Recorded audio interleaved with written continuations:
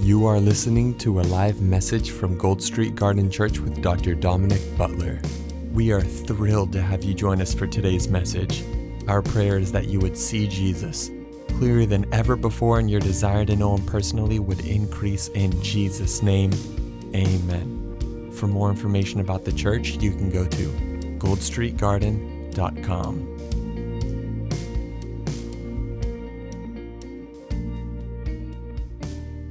Man, it's so funny. I don't want to get teary-eyed right now. And I know it's not even a big deal. We're bros, but Joe Turnbull and I go way back, and I know some of you know our history, but so thankful for this man of God and just what the Lord has done in his life since knowing him. When I first met Joe, I was a very polished individual. And what I meant by that is I was really into my 3-point sermons, really wanted to go about. I believed in the power of God. I came from the river, but I was real structured at the time when I met Joe. And Joe just came in and he just got delivered of heroin, delivered of crazy things going on in his life. And he just walked into one of our meetings one night and he just was just so about what are we doing? We got to be out on the streets. We got to be doing things. And when I first met him, I was like, oh man, I don't know about this guy.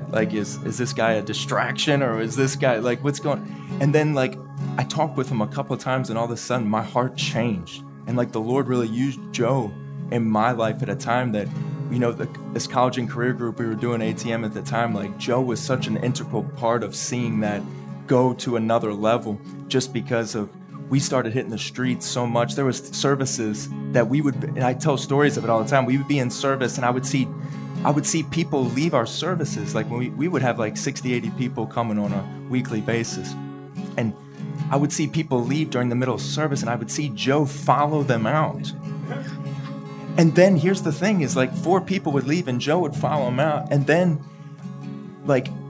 20 minutes later, he would come back in, but he would have 6 more people, and they weren't any of the same ones that left. And he would find people in the parking lot and bring them into the service, and he would just go, don't we need more of that? We need that in this hour. And I'm just so thankful for his heart. And this past year, he got to go to CFAN and just study under some amazing men of God under Reinhard Bunke, which is now Daniel Kalenda's ministry.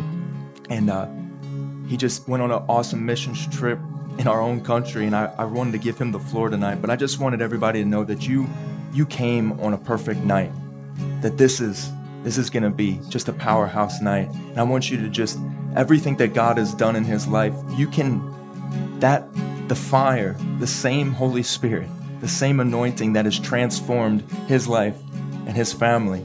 If you just came here to receive tonight, you came on a beautiful night. Your life will never be the same if you listen with faith. Amen. So without further ado, if I could let's give it up for Joe. I love you, buddy. Say it up for her. Oh, praise the Lord. I just wanted to keep worshiping, when they kept saying Jesus over and over, I was just like, this is good right here. Amen. It's awesome, man. First, I want to say thank you to Dom. Like he said, when I first got delivered, I really had no friends, had nowhere to go. And Dom literally reached out to me. And he was my friend. He didn't know me for only a couple months. He let me come be a part of his wedding. And it was just amazing friendship that he just offered right away. All the guys here, Nick, Joe.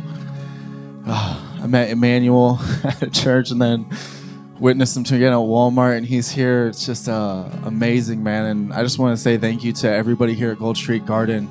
We'll get into Seattle here in a little bit, but I don't even know where to start with that. But first, I just want to honor the man of God in the house, Dominic Butler. You have an amazing pastor, guys. One of the greatest teachers that I know. And you might hear stories up here about me preaching on the streets, but he's the one who taught me how to preach on the streets. I was out there going crazy on people, and I was scaring people. I remember one time I walked into Wawa and I yelled fire at this guy and nothing happened. I tried everything, So I just kept hanging out with Dom because Dom would just calmly go up to people and start talking to them like a normal person. I was like, I'm going to start trying that. So it was pretty awesome. But I was willing and I was available and I was hungry, man. That's all you need, is to be available, willing, and hungry. That's it. This is my beautiful wife, Krista, and my daughter, Juliet.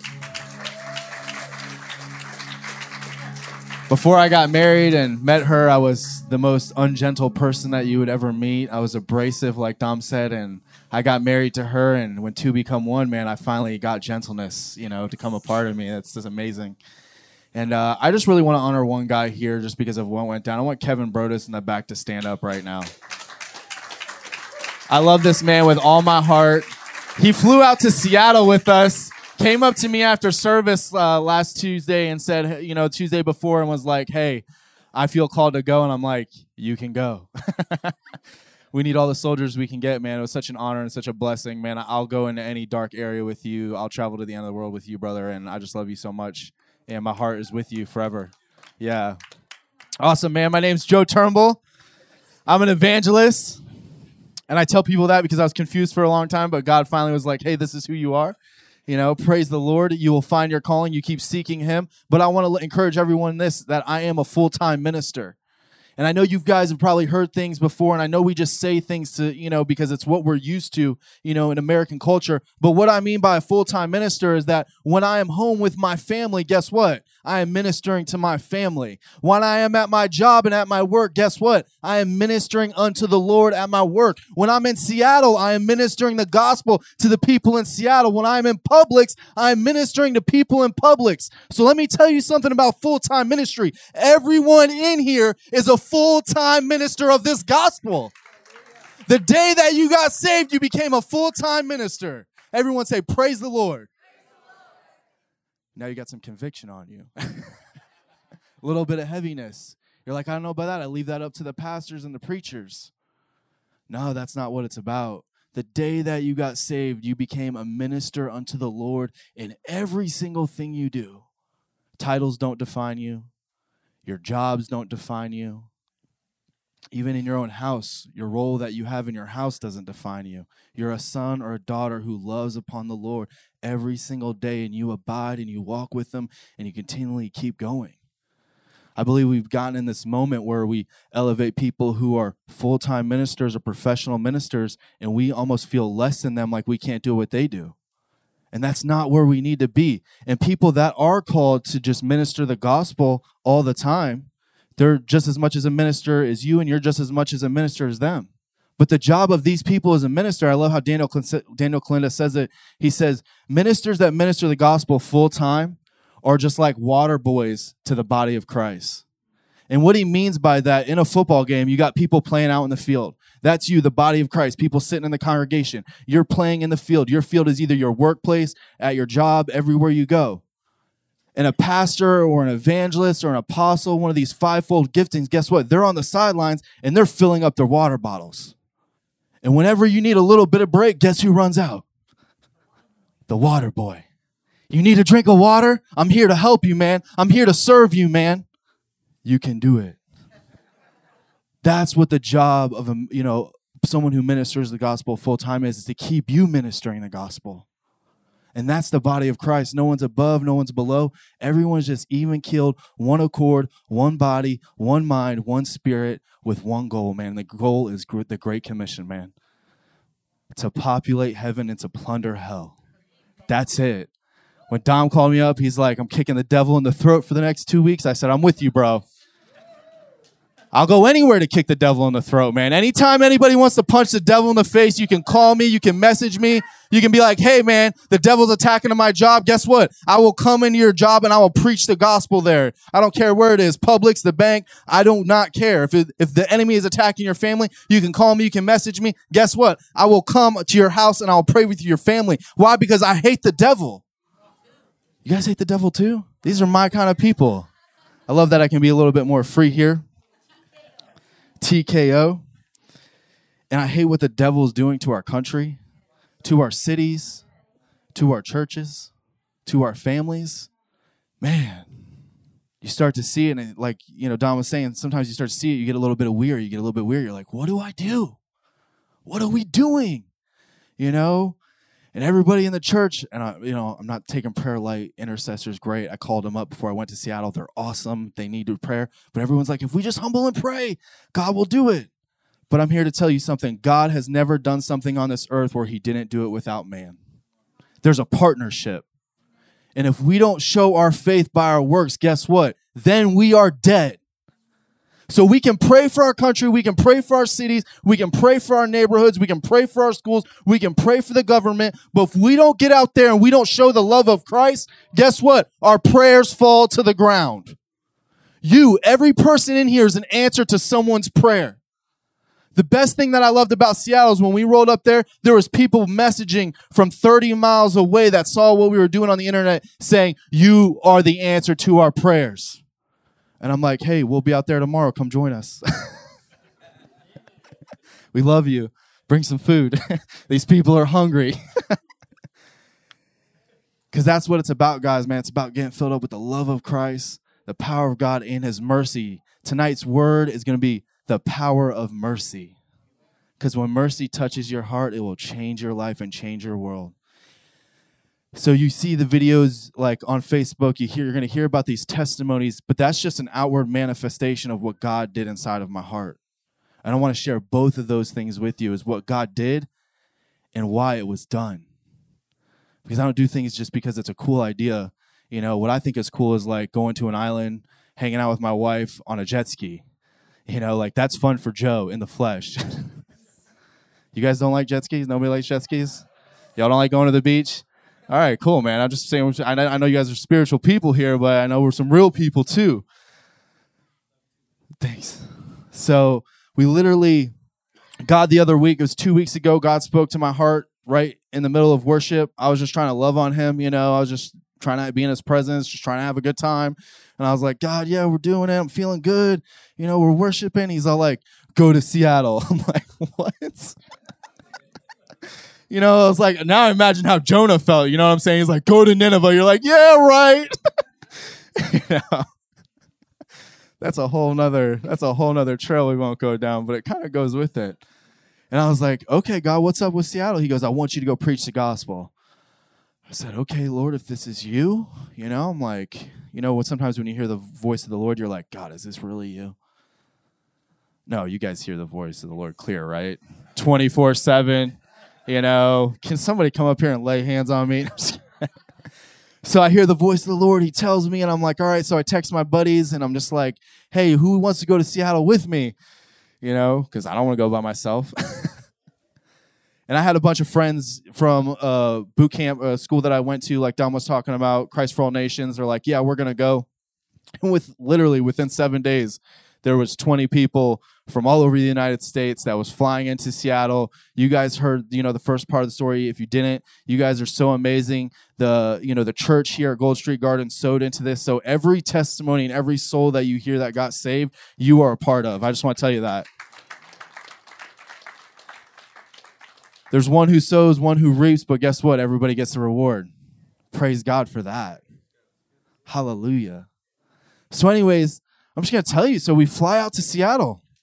We have no plan, you know. And what do you mean by that? It's like, no, we just have the Lord. Because you guys see in the news, we didn't know what to expect in Seattle. We didn't know what to expect with CHOP. And that's what I love about going on a Jesus journey, is that you don't have to have everything planned out. You don't have to have the next 2 years planned out. You don't have to have next year's sermon planned out. Well, we're going to be in this series, and we're going to be in that series. Well, babe, we're going to save up this much money. Then we're going to buy this car. Then we're going to go to this house. You don't have to have this huge, elaborate plan. I'm not saying it's not okay to seek God and get goals. That's awesome. But be open to what God says, because he can move you so much faster in the direction that you need to go than you could ever plan for. There's basic wisdom that you can live off of, and that's the principles in God, and that's a great thing. Live off those, but be open and get that rhema word where God says, go. It was the most thrilling trip that I've been on, because every missions trip or everything that I've been on has always had a plan. Monday, we're going to the hospitals. We're going to minister there. Then in the afternoon, we're going to go to the streets. Then we're going to do a revival service at night. And then we're going to pray for the baptism of the Holy Spirit. Then we're going to pray for healing. It was like bam, bam, bam, bam. And I'm like getting on a plane to Seattle, and people are like, what are we going to do? I'm like, I have no idea. But we're going. Who's coming with me? So we get off the plane, we go and we get food. We meet Kevin there, that I just seen in a service who says, I'm coming with you. This guy, Gary Smith from Mississippi, shows up. He's like ex-cop, ex-Marine, 6'3", 250. I was like, yeah, we're going to walk in the chop with him. Everybody's going to think we're cops, which they did. They all thought we were cops. Because we walked with authority. No, I'm just kidding. That would have been cool to say, though. So we go, we show up, we get in our room. We're there that night. We're all like praying. We're like, what are we going to do? I was like, well, we're just going to go down there. We're going to scope the land out.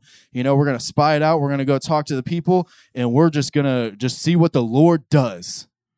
Because the moment you start following after God, man, he starts to open the doors. It gets easier and easier and easier and easier.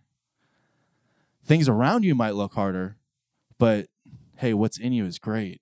So anyways, we go in a chop and we're rolling up on it. And I'm thinking like I'm going to see these barricades. I'm going to see guys with machine guns. You guys seen the news, you know what I'm saying? So I'm just like, we're just going to go up there. And I walk up there. And next thing I know, I see this like 23-year-old girl. She's running. She's got her pink Nikes on. And she just runs right through chop. I'm like, what is going on? You're going to tell me the news and the media just lied to me? Shoot. So we walk in a chop, strolling in on a $10,000 field, AstroTurf. That's what they took over. Beautiful, beautiful, beautiful park. One of the most beautiful things I've ever seen. And we're going in and we see the people in the middle talking. The one girl has a dog. And I was just like, these must be the leaders. They're in the middle, they're congregating. I walk up to the leaders and I'm like, hey, what's up? They're like, hey, how you doing? I'm like, my name's Joe. I was just calling, just coming in here, and I see all these tents up, and I see some spaces. Do you think we could set up a tent? And I had everybody for the last week before I went there like, don't go into chop. Don't go into chop. And I'm like, yeah, amen, man. Just keep us in prayer. Just love me, Just keep praying for me. I'm not going to go in. I'm just going to do that. But in my head, I'm like, I'm going to chop. I'm going to chop. I'm going to chop. I'm going to chop. I don't need anybody coming against me, anybody disagreeing with me. Listen, on my way to the airport, I get a phone call from this person, and they call me up. They're like, Joe, I got to tell you something. I was praying to God last night, and you know what he said to me? The spirit of death is coming upon you. And I'm like, oh, what? And I was just like, oh, thanks, man. Yeah, just keep praying against it. Just keep praying against it. Keep praying against it. I hang up the phone. I get off the phone. I look at my buddy. They're like, what'd they say? They're like, the spirit of death is coming against us. And he's like, they really said that to you? I said, yeah. I said, I don't think they realize that the law of spirit of death has been against me since the day I was born. But let me tell you about the mercy of Christ that kept me alive. Let me tell you about the grace of God that pulled me out of it. Because the law of sin and death can't touch me no more. Because God has a plan for my life, and my life's not going to end until that plan is finished. Because I walk by faith now and not by sight. I get hyped up when, intercessors and prophets call me, because I'm just like, it's great. Keep praying through it. I'm going to walk through it. We need the whole body of Christ. They're awesome. But don't ever call somebody up and say that when they're going on a missions trip. That's just like, some words you just keep to yourself. I respect every prophet in this house, but, just pray before you release, I think the person was more scared to say it to me than was actually what was being said. And I'm just like, I feel fear coming to my car. I'm like, what is going on? It's like, I'm going to chop. I was like, I can't have this. So we roll up in a chop. We talk to the people in the middle, and I'm just like, hey, we want to set up a tent. She's like, well, who are you with? I'm just like, I'm just here. I'm with Jesus. And she's like, oh. She goes, the last two church people that were here the last 2 days, they came in here. They were trying to say that they support us, but we tested them. I was like, well, what'd you do? And she's like, well, we started chanting Black Lives Matter. She goes, do Black Lives matter? I was like, absolutely they matter. Jesus loves Black lives, and they all matter.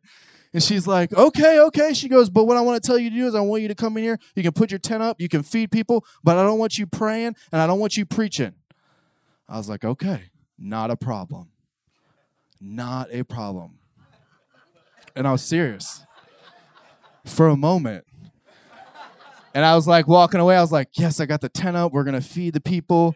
And I said, but I got to tell about like 70% of the team that they can't come in yet. Because I know the people that are with me, they're just going to start right off the bat. So we go in there for like 2-3 hours. We're just feeding people. We're not praying for people. We're not preaching to people, because guess what we're doing? We're showing love. We're showing mercy. We're showing grace. We're saying, hey, we're here to support how your heart feels. We're here to support your heart cry. Because guess what? Anybody that doesn't have Jesus, isn't walking with the Lord, guess what their heart is crying out for? Abba, Father. Abba, Father. I don't care what rhetoric comes out of their mouth. I don't care what spirit's got a hold of them. I don't care what kind of agenda. I know that deep down it's saying Abba, Father. And I have a Father in heaven that's saying, guess what? I have mercy for you. I have mercy right where you're at. I love you right where you are. And that's what we did. We walked in there. We're going to love these people right where we are. And eventually we started. I was actually on a Facebook Live video feed. I don't know if some of you guys were on there. I'm walking around. I'm like, yeah, Chop's not that bad. Everything's going pretty good. I'm walking in, I'm walking by, and then like these people this guy comes up to our tent. He's getting some food. Next thing you know, yo, stay away from our woman. I was like, oh, here we go. This Eagle Son cat, he's an Indian. He's coming around with the security guard. And this is like day one, 3 hours into it, right at our tent. This guy like gets pulled around to the back, and they're like, why are you doing? They're yelling at this guy. Next thing you know, boom, punched in the face. And I'm standing there. I was like, oh, right on Facebook Live. I was like, and I'm telling everybody that's not that bad. Made a liar out of me. And they're like, put the camera down. So I put the camera down, and I was like, man, this is pretty crazy, And it's like, everybody don't freak out. Somebody just got punched in the face. How many people in high school saw somebody get punched in the face? Yeah, so I mean, it is what it is. It's like people get punched in the face all the time. Like I'm just standing there. I was like, this is like high school without principals, and teachers. I was like, thank God I know Jesus now, because these people don't know. God knows what I would have been doing here. And so we're just getting through the day. We start praying for people at the end. We start packing up. They're like, why are you packing up? They wanted us to stay the night. And I'm sitting there. I was like, I don't know about that. I didn't say that, but I was just like, we don't have any tents. So we pack up that night. We come back just to say a little. And then that night, this is what's amazing. That night we get home and the news releases. Guess what? The mayor of Seattle says we're disbanding CHOP. I was just like, yes. And what you guys don't understand is that the moment that happened, it disrupted the whole leadership of CHOP. When we went back there the next morning, God said, hey, go for it. The walls were down. Nobody cared what we were going to do at that point. They were all running around frantic, like, what are we going to do? What are we going to do? And I promise you this, 25 Christians walked into CHOP, set up on the field, started playing worship music, started feeding people and say, this is what you're going to do. You're going to find peace. You're going to find Jesus. You're going to find true leadership. And I don't believe in coincidences, man.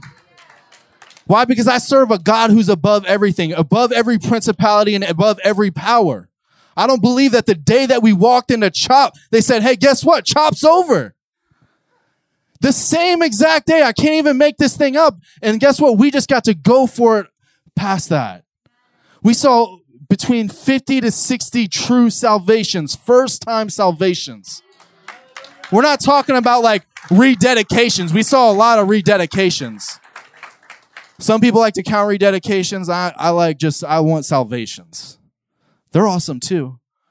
But we just loved on people. We prayed for people. We walked in there and we showed mercy. And I promise you this, once you show people mercy, guess what? God will use you for his power. Mercy and power. It's a dangerous combination. It will soften someone's heart and it will erupt someone's spirit. It will tear down every judgmental thought that's ever come against them. Every lie from the enemy, every religious spirit that ever attacked them, mercy will tear that down. And when power touches them, it's game over. Power changed my life. The fire of God changed my life. I went to church when I was little. I never experienced power. I never experienced fire. I never experienced the Holy Spirit. And the best thing that I love about Jesus is, guess what? He said that he'll do what? He'll pour out on his spirit on who? Flesh. They don't even have to be saved. They don't even have to be saved. That's how merciful he is that he'll pour out his goodness on anybody. Doesn't matter who you are, where you're at, what you're dealing with. Some of the greatest encounters that I've ever seen is right in the middle of sin. Man, we were downtown one time on Main Street, And this old man, he was probably about, not old man, sorry. This man was about 48 years old. My bad, everybody. Mercy, right? So he walks out of Main Street Martin. He's got like a 12-pack of beer, ice cold. And I walk up to him. I said, look, man, I don't care what you do. I don't even care if you leave here. I don't even care if you drink that beer. But let me tell you something, that God wants to touch you right here, right now, right where you're at. That's how I approached that conversation and that person. This man just looked at me and just started bawling tears down his eyes. This man grew up in a church and his dad was a pastor and always wanted him to do the right thing. He never heard mercy like that I don't even care if you go home and drink that beer. God still wants to touch you right here, right now. When we were leaving Seattle one night, we got that video ready? Cool. We were leaving Seattle one night. It's like 10:30 at night, and we're walking out of CHOP. And like, there's just like real gangster thugs. Has anybody ever seen those before? Okay, cool. It's like real stuff. And we're walking out of CHOP, and like, I literally look behind me, and this guy's like pulling out his gun. I'm just like, yo, just keep walking, everybody. Just pulling out his gun, and my heart gets a little nervous. I was like, because I don't have a gun on me because I'm a Christian now, you know. Just kidding. We won't go there. And so I'm walking down the street. Thank God nothing happened. But what I just want to tell you is that there was people getting shot every night when we were there. You know, one morning we went out, we looked at blood right on the street. You know, it was crazy. And we're walking down the street, and we just hear this man shouting from the rooftop. And I was like, is there Zacchaeus? Where are you? Are you in a tree? No, I didn't say that. If I was super spiritual, I would have. That would have been really cool. I'd have been like, I have a word from the Lord. I saw a vision of Zacchaeus in a tree. No, I just heard a crazy guy shouting from upstairs. And I was like, you know what I mean? He's just like shouting. I'm like, yo, Jesus loves you, man. He goes, if Jesus loves me, you'll come up here and give me a hug. I was like, you don't got to tell me twice. I was like, ah. So I've prayed for people before. I've seen demons get casted out. I've seen people fall out in the power of God. But this is the first time I ever, like, right after that, the video, I have the original video, and like the guy starts snoring like on the concrete. He is out, like asleep. Because at the end of it, all we heard was rest, and we started praying for rest. And this guy like totally went to sleep, and he was like snoring. He was like, and I was like looking. I was like, what? And I look at the camera guy. I was like, he's out. I was like, he's out, because God doesn't care, you know. If you've been to church every week, you know, he doesn't care where you're at in your walk, that he just wants to pour out his spirit on anyone that is just like sick and tired. That guy was sick and tired. When I ran up and I grabbed him, he's like hugging me. He starts crying. He was broken. He was empty, and he didn't have anything. And he would have kept rambling, but sometimes you just can't listen to the devil. Sometimes you just got to step up and you got to say, hey, this is what's going to happen. That's what you have to say with your family, with your job, with your town. You got to step up. You got to step out your house, and you got to say, hey, this is what's going to happen. Because there is power, you know, in life and death in the power of the tongue. And when you speak the word of God over somebody, man, it does something. It changes. And it might not happen then and there, but hey, it will happen. Something will happen. Hopefully not like they ignore it and then get caught up in condemnation and all that, but that's, you know, I'm not a teacher. I'm here to preach.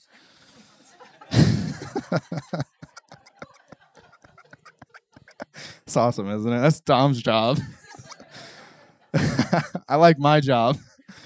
That's awesome. It was mercy that led to that, though. Grabbing that man, hugging him, not caring what he smelled like, what he looked like. And then it was power that set him free. I want to open up our Bibles tonight. We're going to be in Matthew chapter 9. I know everybody loves the Word of God here because Dom's the pastor, and like you can't come to his church and not love the Word of God. Matthew 9, we're going to be in verse 1 through 8 to start off with. Are we good? We good? Hallelujah. I'm ready just to go. Aren't you guys ready just to go see some demons like casted out of some people? I mean, come on. Hallelujah. Matthew 9:1. So he got in a boat and crossed over and came to his own city. Then behold, they brought to him a paralytic lying on a bed. When Jesus saw their faith, he said to the paralytic, "Son, be of good cheer. Your sins are forgiven." And at once some of the scribes said within themselves, "This man blasphemes." But Jesus, knowing their thoughts, "Why do you think evil in your hearts? For which is easier, to say your sins are forgiven, or to say, arise and walk? But that you may know that the Son of Man has power to forgive sins. Then he said to the paralytic, arise, take up your bed, and go to your house. And now when the multitude saw it, they marveled and glorified God, who had given such power to men. It says, who has the power to forgive? Jesus, the Son of who? The Son of Man. In the scriptures, he refers to himself to the Son of Man in the New Testament 83 times. 83 times. Right there, the last part, this is what caught my eye when I was reading it. It said, when the multitude, in verse 8, when the multitude saw it, they marveled and glorified God, who had given such power to men. To men. I'm not glorifying man, I'm glorifying what? God in man. Because that's what Jesus came here to do. He left heaven, took away all his attributes, not his deity. He is God. Jesus is God. But he emptied himself and came down here to earth to show a man how to walk with the Lord in the power of the Holy Spirit. That's it. He showed man what a covenant looked like between him and God. He showed us what access we had. He showed us the relationship we had. And he did it fully God and fully man. Why? So he could sympathize with all of the things that we go through. Jesus was despised just like you, just like me, forgotten at once, abandoned. His parents left him in the temple. My parents probably left me a couple places, never told me about it. Probably dropped me on the head a couple times. How many people got dropped on the head when you were a baby? Y'all liars. I'm just kidding. But he was fully God and fully man. He came here to walk in power, to show us what we were capable of. Man, and we can be capable of great, mighty, wondrous works. It says that, in the word, it says that we'll do greater works than he did. And I think what's so crucial about that too is that we as a body of Christ will do greater works. Why? Because there's so much more of us. We're so much more capable. I know when people, Daniel Clinton says this sometimes, and he's probably the most humble man I know. And he says, when people get into heaven, they're going to run up to Paul and ask him what it was like. And he says, I believe when we walk into heaven, Paul's going to come up to us and ask us what it's like. There's people that are walking on this earth that have preached to more men in one setting than Paul did in his entire walk. That's the power of the body. The power of the body is this, is that you sowing a seed, sending a team to Seattle, Washington, to see a city turned upside down and the power of God released, and so the whole nation can see it. After 2 days, we're in there like 106.1, some like Joy FM station. Joy FM's awesome. Praise Jesus. We're promoting cause. They had this one guy that was on our team come on the station. They're like, hey, we know a lot of bad stuff's going down in CHOP, but tell us something good. They're like, people are getting baptized in CHOP right now. People are getting saved. People are getting delivered. The news was playing it on Seattle radio. There was people in Seattle that when we walked in there, guess what we were labeled as? We were labeled as the good Christians. We didn't have to worry about getting attacked or getting in trouble, because anytime anyone came over to our tent to give us a problem, and it happened, and it was always people that looked just like us, which was even crazier, they'd be heckling us, and right away the security of CHOP would come over. They'd be in their vest. They'd have their batons, some guns on their side, and they'd be like, get away from these people. They're just here trying to feed people. They're just here trying to love people. You need to get away from them. CHOP security rescued us from so many fights, it wasn't even funny. When you talk about the favor and the protection of God, why? Because what did they see? We got there one Saturday morning when we set up our tents, we started playing music. We had a local church heard what we were doing. They came down there with a truck of 2 crates of food, rolled right up in the CHOP onto the field, and started unloading all the food. Guess what? Next thing you know, we had 150 people around our tent. Everybody getting prayed for, everybody getting ministered to, everybody loved. We had atheists and agnostics coming up to our tent, dropping food off during the day on their break from work. Why? Because they said, you're the only tent that's giving out food. Every time we go to another tent, they're hoarding food for themselves and they're trying to save it. You're the only one who's giving it out to people. We literally had people in the city coming up did we ever run out of food, Kevin? It was the craziest thing I ever experienced. Thank God for Kevin. He's just standing there on the grill. Do you know Jesus? You need to know Jesus. People were getting saved over the grill as Kevin's flipping burgers, And I'm walking around the outside, and I'm like looking at this. Yeah, there's some crazy people there, though. There's some wild people, man. You ever try praying? Now, if there's, this comes out of love, straight out of love. But I'm just being real. You ever tried praying for someone and not knowing their gender? You're like praying. You're like, Lord, I pray that you bless this guy. Lord, I pray that she will just do great things. And you're going back and forth from he to she, and you're just like, oh my gosh, I can't get it right. Then after you're done praying, you stop and you're like, hey, and they're just sitting there laughing and smiling. Hey, I'm really sorry. I was like, what do you identify as? They're like, I identify as a girl. I was like, oh, that's so cool. That's so cool. But like, that was really hard.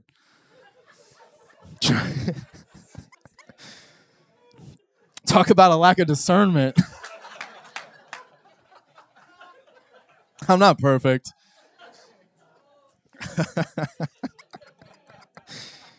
Oh, it's confusing times we live in, everybody. 5,000. Yeah, that's biblical. Yeah. No, it just like kept coming in bags. Like I was getting worn out from cooking. I ain't even gonna lie to you. Like I was like, Lord, I need your strength. But it was amazing. It was an amazing time. The first night, we went to Walmart and we piled up, 4 grocery carts of food. Like people in Walmart looking at us crazy. Like, you're having a party in the middle of COVID? Yeah, we're having a Jesus party in CHOP. They're like, what? I'm like, do you know God? I'm like, do you want to follow him with us? They're like, no. But no, because your generosity, we were able to fill up shopping carts of food, and we were able to start off the day. And once the day was started, it never ended. It kept going and going and going and going, and it was completely amazing. But the 2 weeks leading up to it, God like really changed my heart. He prepared me. I didn't even know what was happening. I didn't know what was happening in my life, in my heart. I was looking at things from a different lens. And God just kept saying this word, mercy, mercy, mercy to my heart. Just mercy over my life, mercy over this nation, mercy over every people group, every party, every movement, whatever it was, just mercy for all these people. Because I want to tell you something, God's above all that. He is above that. He is above a Republican Party. He is above a Democratic Party. He is above a liberal party. He is above, a movement. He is above every situation. And he's waiting for people to look at him, to look above it all so they can see what he's trying to do below. But the biggest thing the enemy's doing right now is he's getting our eyes twisted up. More people in the Christian body are posting about what the devil is doing in his plan than more about God's plan. And it's breaking his heart. We're missing the moment. We're so busy trying to figure out what's right and wrong and what justice is and what truth is that we forget the highest thing above it all. We're so busy trying to judge. Is this the Lord? Where's he at? Is this group more on Jesus' side or is this group more on Jesus' side? I'll tell you something. Jesus has his own group. And let me tell you something. Mercy triumphs over judgment. So it doesn't matter if you judge, because if you operate from a place of judgment without mercy, you're going to fall just like the Pharisees and you're going to end up in hypocrisy. When Jesus came, it was mercy that ruled his heart. Mercy for everyone. He was a little bit harder on, the hypocrites. But still, as he was getting nailed to the cross, what did he say? Forgive them, for they do not know what they do. He wasn't saying, vengeance is mine. Ha, ha, ha, ha. No, he wasn't saying that, because the vengeance of man, the wrath of man doesn't produce righteousness. It says, vengeance is mine is the Lord. But we don't live in the age of vengeance. We don't live in the age of judgment. We live in the age of grace. We're in the church age, where grace is being poured out over every situation. When it was being poured out over your situation, before you were saved, when you were getting drunk, when you were hooking up with people, when you were just in the world doing your thing, not living for Christ, when you were going to church on Sunday, but you were, out downtown at, what was it, the Reef? When you're downtown at the Reef partying, like on Saturday night. Guess where God was? He was looking over you. Mercy. Mercy when you walked in the house. Mercy when I met you. Mercy when you keep messing up. My God, there's so much mercy. There's a river of mercy that we can just swim in, that can get us out of condemnation, that can get us out of judgment. I mean, once you get into that place where you see, where you know God sees you and you know you have mercy, like you don't want to sin anymore. I can't even explain it. Let's keep reading in Matthew chapter 9. We're going to be in verse 9, right where we left off. As Jesus passed on from there, he saw a man named Matthew sitting at the tax office, and he said to him, "Follow me." So he arose and followed him. Now it happened as Jesus sat at the table in the house that, behold, many tax collectors and sinners came and sat down with him and his disciples. And when the Pharisees saw it, they said to his disciples, "Why does your teacher eat with tax collectors and sinners?" When Jesus heard that, he said to them, "Those who are well have no need of a physician, but those who are sick. But go and learn what this means. I desire mercy and not sacrifice. For I did not come to call the righteous, but sinners to repentance." Let me tell you where Jesus would have been last week, middle of chop. Let me tell you what he'll be tomorrow. That person that you can't stand, he'll be sitting right next to him. Let me tell you where he will be tonight. He will be in your house when your spouse starts aggravating you, because it happens. We got flesh. It's real. But he's there. He's saying, do you have mercy for your spouse? Do you have mercy for that person, at your job? Because externally, you can be doing everything right. You cannot be saying something to anyone. You couldn't be mean on the outside. You could be doing everything you need to do right at work. You can come to church. You can sit in your seat, and you can be sitting there, and you'd be like, "God, I'm sacrificing all this for you, and all these people around me are acting like this. Can you do something about it?" And he's like, "I did. I died on the cross 2,000 years ago so you could have mercy for them, so you could love them to Jesus, so you could show them the way, so you could be their hope. You are people's hope. You are people's peace. You are people's joy." That's what laying your life down looks like. It looks like, I don't care what the situation is. I don't care how people are treating me. I don't care what's coming against me. I don't care how much I have to sacrifice. If I can show people mercy, then guess what? Jesus is proud of me. And then I have him. And when I have him, man, I win. Because if he is for me, who can be against me? He works things all together for our good to those who love him. And if you love him, what are you going to do? You're going to love others. No, they're awesome. Kids are awesome. If Benny Hinn was here, you'd be in trouble. Some of you old timers get that. It's awesome. Mercy, man. Mercy unlocks the door to power, man. Mercy unlocks the door to his presence. How many people are glad that in the midst of everything going on around us, Jesus is the same through it all? Same yesterday, today, and forever. He was mercy in the Old Testament. He was mercy in the New Testament. What covered the Ark of the Covenant? Can we get the picture up there real quick? So when the Ark of the Covenant was in the house of the Lord, or wherever it went, the presence of the Lord was in the Ark. But here's the Ark of the Covenant, and this is what the presence of the Lord was in, and they carried it wherever they went. They've carried it into battles they won. It sat behind enemies' lines, and it killed everybody. It sit in Obed-Edom's, how do you pronounce that name? Yeah, sounds good. Thanks, Tom. Oh, that's my boy. And his whole family was blessed for 40 days. This is the Ark of the Covenant. Does anybody know who the Ark of the Covenant is now? It's us. We carry the presence of the Lord inside of us everywhere we go. The Ark's in us. That's where the presence is. But if you see this thing that's on top of it, this was the bottom of the Ark of the Covenant. It was called the mercy seat that was on top of it. And when they lift the mercy seat off of it, guess what came out? The glory of God and the presence and his power and everything that was in him. And nothing could be touched. It was mercy that lifted the door, and it was mercy that shut it. When you're merciful to people, the power of God will be unleashed everywhere you go. The wisdom of God will be with you. Joy will be with you. Peace will be with you. You will never lack. You will never need. Your house will be blessed. Your family will be blessed. But you got to ask yourself, where's the mercy in your life? For the people that hurt you in the past, because a lot of people have been hurt, man.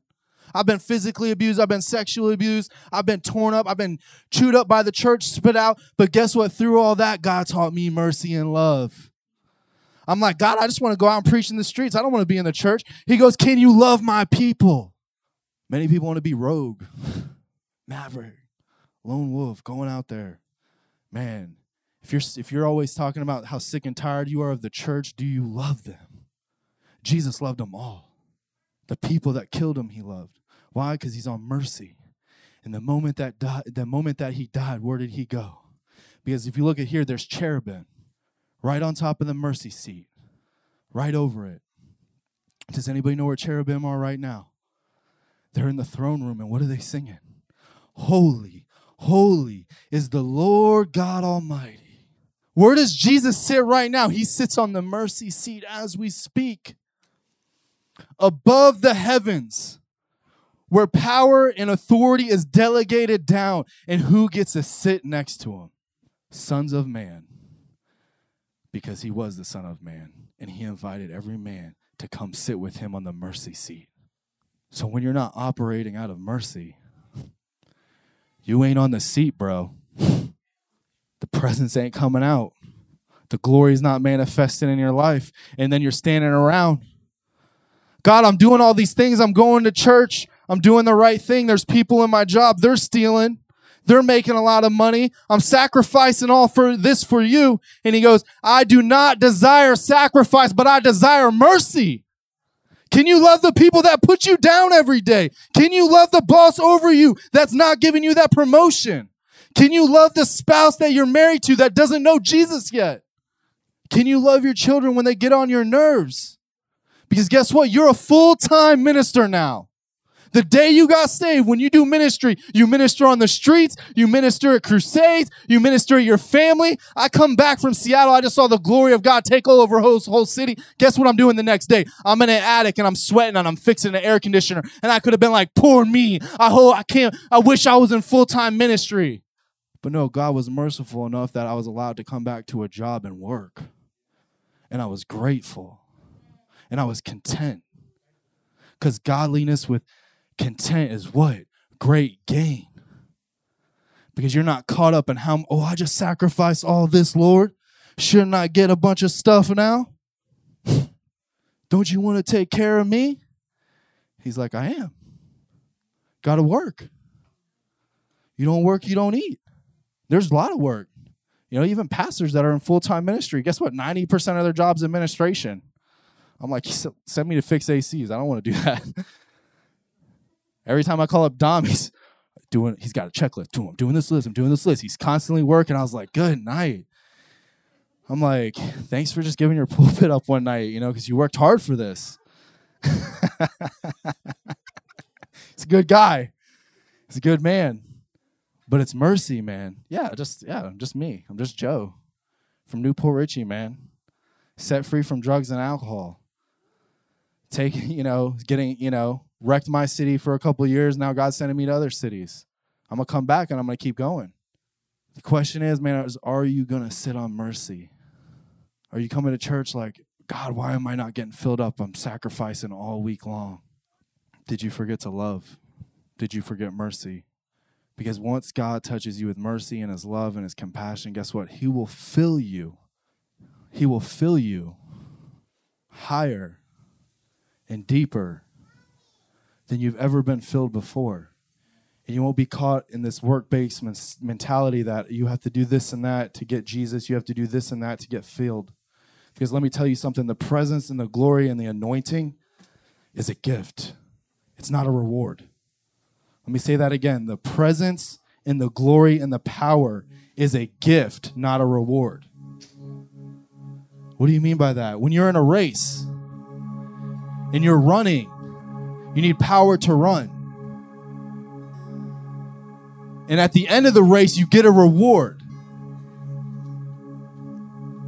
But God knows you need power before the race.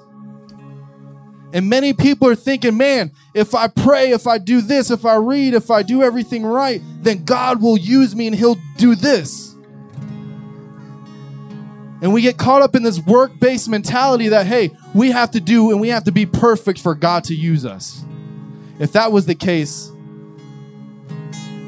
then the people that walked into heaven and said, God, didn't I prophesy in your name? Didn't I heal the sick in your name? He'll say, depart from me, I never knew you. But it did say that they did heal people. It said they did prophesy. Why? Because there's something that's above that you can tap into. That's a gift from the Holy Spirit, not a reward. God used me weeks into getting saved, man. We were laying hands on people and they were just getting filled up with fire just because I seen it done one time. I told you, I walked in a Wawa and yelled fire. It didn't happen there, but it was happening. I was seeing people get filled with the Holy Ghost and getting healed while I was rocking Bob Marley to outreaches. I'm not saying you should do that. Don't get it twisted. Don't be like one of those people, you know, who like get and start used by God and guess what? You walk into heaven and God never knew you. I'm not talking about that. Because guess what? I could have went to Seattle and I could have stepped into the Lord's will. Man, did it all. Came back here, right back into sin. He cares what happens behind closed doors. That's between you and him. But when you're out there ministering, man, that's all him. Because God will still touch you despite what's going on with you. And I just wanted to explain that because guess what? God wants to fill people up tonight with his power and his glory. You might not have had the best day. You might not have had the best week. You might not be in the best season. You might be like, man, God, I just want God to use me. What do I got to do? Here I am, Lord. Send me. Just say yes. Open heart. Lord, I'm broken. I'm empty. I've been unforgiving. I've been unmerciful to everyone around me. I promise you, the moment that you start sitting in mercy is the moment that you'll start experiencing his glory. He wants you on the mercy seat right next to him and sitting right there.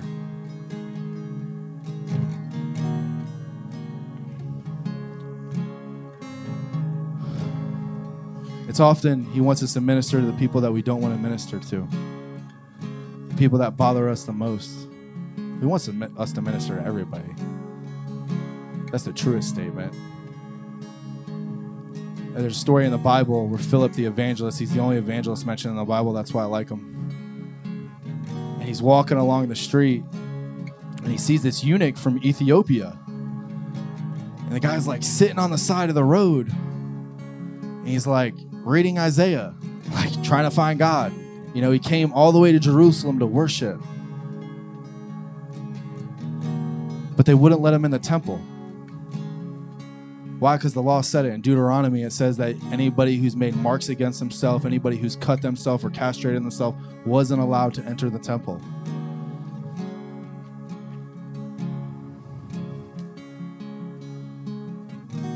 We go to Isaiah 56. 1 through 8 real quick. It's a prophecy of what to come.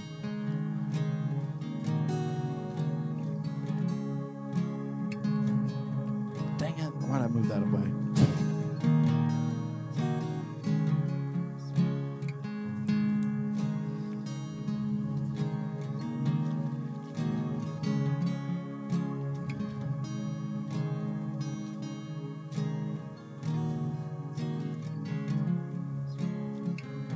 Don was preaching, he'd be able to quote it. Not me.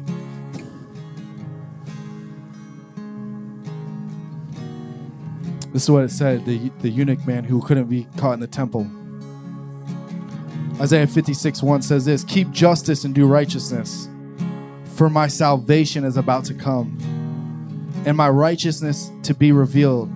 Blessed is the man who does this, and the Son of Man who lays hold on it. Son of Man. Who keeps from defiling the Sabbath and keeps his hands from doing evil. Do not let the son of the foreigner who has joined himself to the Lord speak, saying, the Lord has utterly separated me from his people. Nor let the eunuch say, here I am, a dry tree. For thus says the Lord, to the eunuchs who keep my Sabbath and choose what pleases me and hold fast to my covenant.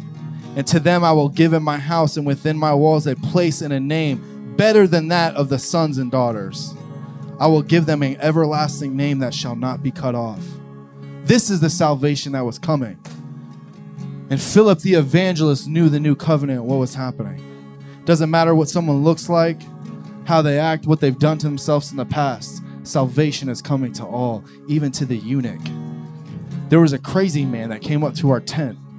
He had a sword in his hand, a plastic sword, like a 10-year-old would have. And he was circling around our tent like 4 times with a sword.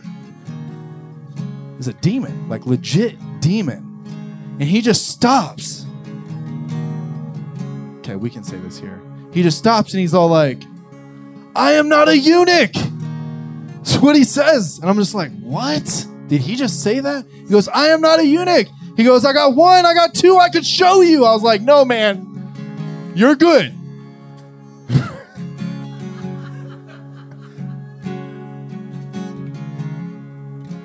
Then the security came over, but we still went up to him and still asked him for prayer and still tried to love on him to show him the mercy of Christ. Because it doesn't matter when you get threatened or who come against you or what spirit tries to attack you, mercy can defeat that every day of the week. So Philip the evangelist explains this to this eunuch. This eunuch gets saved, and what's the first thing they do? Baptized him right in the water. He goes, I want to get baptized right here in the water. So Philip takes him over, baptizes him in the water, and then can anybody tell me what happens? Philip teleports. He is gone. Gone. Physically. How's that for follow-up? Get behind me, Satan. I'm not saying you don't follow up with people, but people coming up against me like, Joe, did you follow up with everybody in Seattle? It's like, nah, I just pulled a Philip. I was gone. I'm just kidding. We had churches there. We connected them. I say that for my personal thing, man. But Philip, man, baptizing people. We baptized about 10 people in the city of Chop. Right in the city on the field.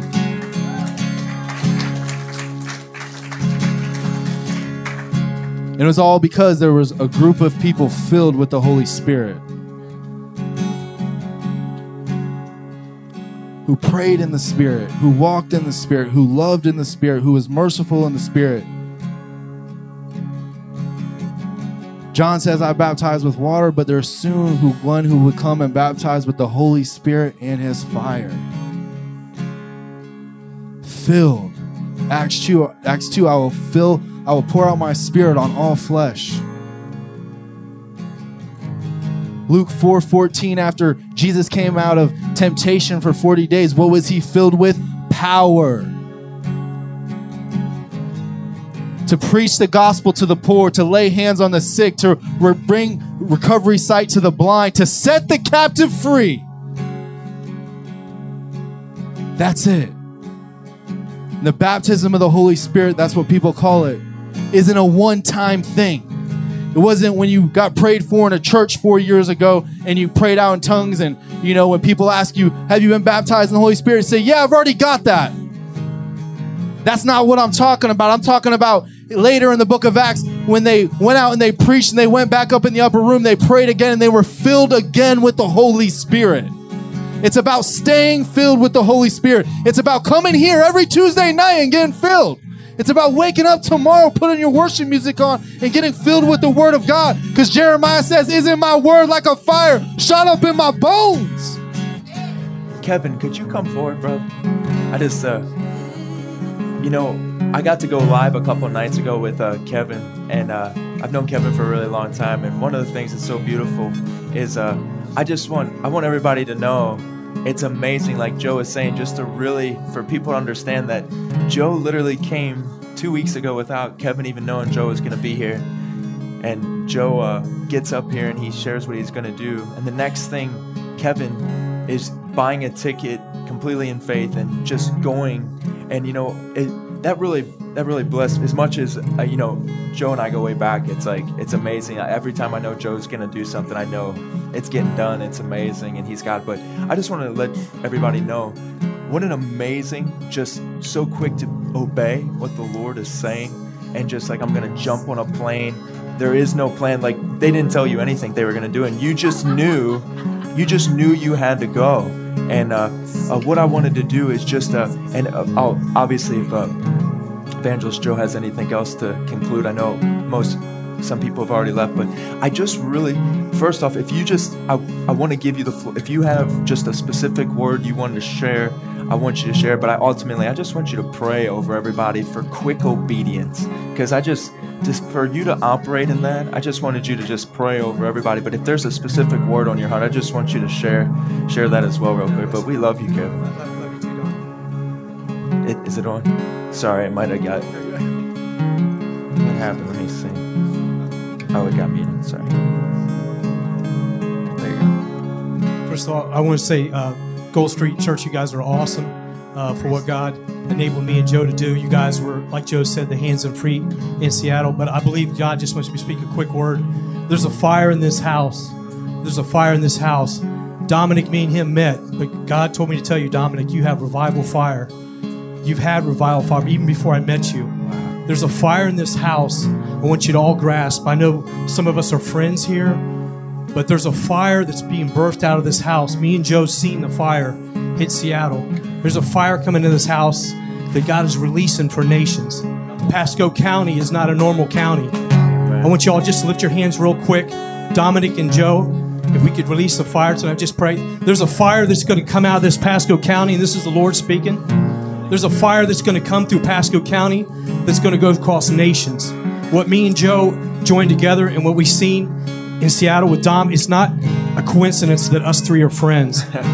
There's a fire that says a 3-chord cord cannot be broke. We're going to lift up our hands to John. We're going to release a fire through Pasco County. But this fire is going to come with me and Joe seen in Seattle, what he said about mercy that touched me. There's a fire that's going to come out of this area. You're in a house right now that God is going to release fire, and what Joe has been releasing fire tonight, that's going to set this nation ablaze. Wow.